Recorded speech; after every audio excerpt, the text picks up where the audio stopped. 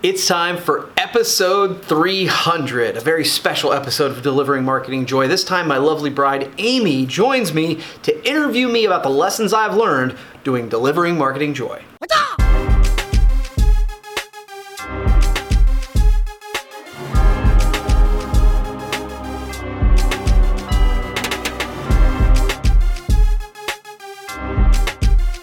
Hey there, and welcome to a very special, I hope, edition of Delivering Marketing Joy.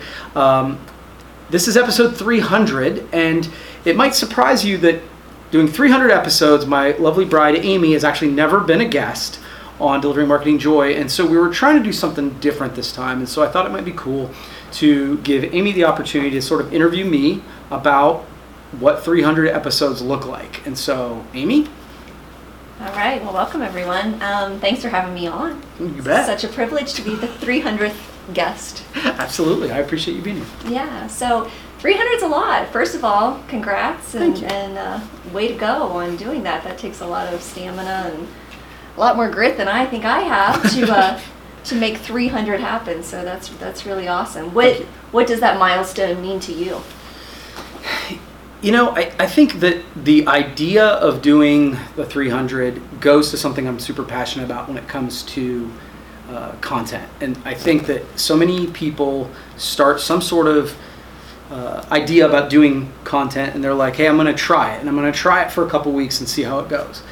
And I think history tells you that that almost never works, right? The people that you admire, the people that you follow on social media didn't get Instagram famous with one post, right? Like Seth Godin, who's somebody I follow, has written probably 8,000 blog posts every single day. Gary Vaynerchuk did, 1,000 episodes of Wine Library TV. Casey Neistat did a vlog every day. The people who most of us admire, we admire them because they've shown up so consistently that they've kind of gotten onto more and more people's eyeballs.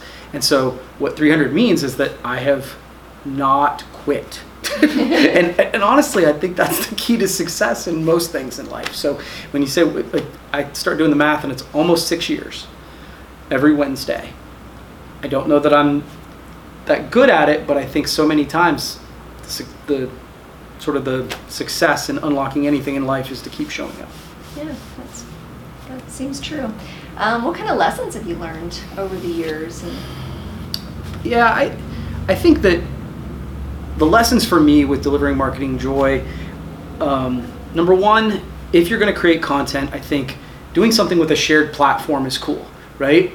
When I first started doing this, there wasn't a lot of sort of video interview style stuff.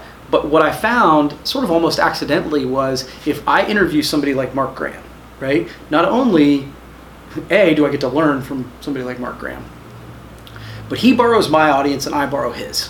And it lends credibility to both of us. And when you do that over time, that's sort of how you build things. So if you're building, like some sort of content piece, I think if you can do a shared platform of some sort, there's value in that. Number two, I think, again, consistency. At this point, people come to me and say, hey, you've done this thing. And I don't feel like I've done anything other than just keep doing it. Mm-hmm. And so that's sort of a big thing. And then I think finally just trying to figure out how do you make it better? Like try not to get in a rut, because one of the challenges of doing something over and over again is it's really easy to do it the same way you've always done it, right? And trying to continually, doing this show this way is different because I wanted to just challenge us a little bit. And then I guess the final lesson is if you want to show up, if you want to be consistent, I think it's about not what you can create, but what you can recreate. Like I see people where they do this amazing video for their company, but they do it one time because it was such an epic project and it was awesome. But the thing, if you look at the secret of most of Delivering Marketing Joy, is there's really only 3 components to it. There's the open with me on camera, there's the open that's pre-produced, and that took time. And then there's a live interview that we don't edit. So to put it together, it's really pretty easy. That's sort of the secret. It looks good, but it doesn't take a ton of time. Mm-hmm. And so those are sort of lessons I would say that I've learned that I would hope someone else would pick up on. Pass on. Yeah. Wait, somebody just getting started, where, what would you would you tell them? Would you do it again? Yeah, no, that's fair. What I would say is pick the thing you're most passionate about. Like, I love doing video. That's I do vlogs. I do, like, that's fun for me. And so because it's fun, it's easier to keep going, right? And then I heard something, and I don't even know if it's true. I heard it on a Gary Vaynerchuk Ask Gary V thing. He had said before I started that the average web show doesn't make it to episode 5. And so when I started, I decided I wanted 5 in the can because I wanted to blow that crap out of the water, right? And what that does is you get some of that, and then when I got the first episode out, I got a ton of positive feedback. Well, I had 4 weeks then, essentially if I was doing it every week, I had 4 weeks to go, okay, I need to make time and keep it rolling. And so that was what I would tell them. The other, and I didn't really mean to go off on this, but this, I think when you do this over time, be willing to ask people who you think will say no, right? Like, and I think the example I always use is Seth. Seth Godin was a guest on our show. He told me no probably 7 times. Really? And super nice. He's like the nicest writer. So like he tells you no and you're like, thanks. But he said to me, I was probably at about episode 20. I've told this story before. And Mark Graham coordinated a podcast where I got to be a part of that and interview him. And right before we went live, he said, yeah, I've seen your Delivering Marketing Joy. And I was like, holy shit, like he's somebody I admire. And he said, right before we went live, he said, keep doing that. In 3 years, you'll be glad you did. And at that point, I didn't have the next week done, and so I wrote him a thank you about that, and then asked him, I said, hey, I finally made it to episode 100. Will you be on the show? Fully expecting him to say no again. And he wrote me back within like 3 minutes and said, yeah, let's do it. And so I think we all have that voice that says, we're not good enough, we're not smart enough, nobody's going to want to be on my show. But ask anyway. You'd be surprised how many people will say yes. Okay, that's interesting. And you've had some really awesome people on. So you've said in the past, I've heard from others, you put out in the universe what you want. Who haven't you interviewed that you'd like to see on here? What? I mean, other than you. Here I am. You put it out, and it came through. Yeah, no, that's fair. I think that people would not be surprised. So Seth Godin was somebody who was I was very proud to have on. Jeff Hayden, I was very proud to have on. John Lee Dumas.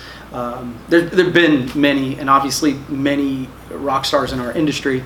The people who I haven't had yet. Gary Vaynerchuk, number 1 and number 2. I'd love to have Gary V. Casey Neistat, somebody I admire. John Acuff is another person like that. And those are probably the top 3 that pop into my head right as I think about it. I mean, I think through a lot of really great authors are super gracious with their time. Joe Polizzi, Mike Michalowicz, those are guys who it's like, those are big deals, and they've come on and been and a couple times, which is really cool. So, but yeah, if I could get any of those 3, that'd be pretty cool. Okay, so that's out in the universe then. Yeah, so I appreciate that. That will come back to help. What are you most proud of about Marketing Joy, Delivering Marketing Joy? I think that, without being redundant, but consistency and just showing up on a regular basis, something I'm really proud of. But I think what I set out to do with Delivering Marketing Joy is create a piece of content that I wasn't selling, right? That I wasn't trying to sell you another pen or sell you a book or sell you whatever. It was 100% initially designed to just provide value to the audience. And especially at the time, I felt like content was very selly. And I think it still is to an extent. There's more people who are doing it generously. But I think that if you look at the totality of the episodes, we've been able to do it generously. We haven't been trying to hawk a product. We've been like, hey, we want to build credibility by building trust. And the way we build trust is just by providing value. So I'm proud of that. I think we've done that. Yeah. How do you see how things have changed in the last 6 years? And do you see it, especially with COVID going on now, do you see it changing as you go forward? Yeah, it has evolved. It's interesting. The overall flow of the show is maintained fairly consistently, except for some special episodes like this. And I think that part will stay somewhat consistent. We've upgraded to Zoom, which I think is better than, been an improvement. I hope that the COVID piece makes people more likely to be a guest because they're more and more comfortable being on video. There's a lot of people who've said no to me because they're like, oh, I'm uncomfortable doing that sort of thing. And it's like all those people are now on Zoom meetings. Right. Right? Whether they want to be or not. Yeah, that's right. Honestly, that's the part I'm trying to figure out. One of the things that's evolved is, when we first started doing it, Dustin Haywood edited all of these pieces, and Josh, who's here, edited quite a few of them, and I've had people. One of the things that's evolved is I'm editing them now, and I'm kind of hoping to get that out of my hands at some point.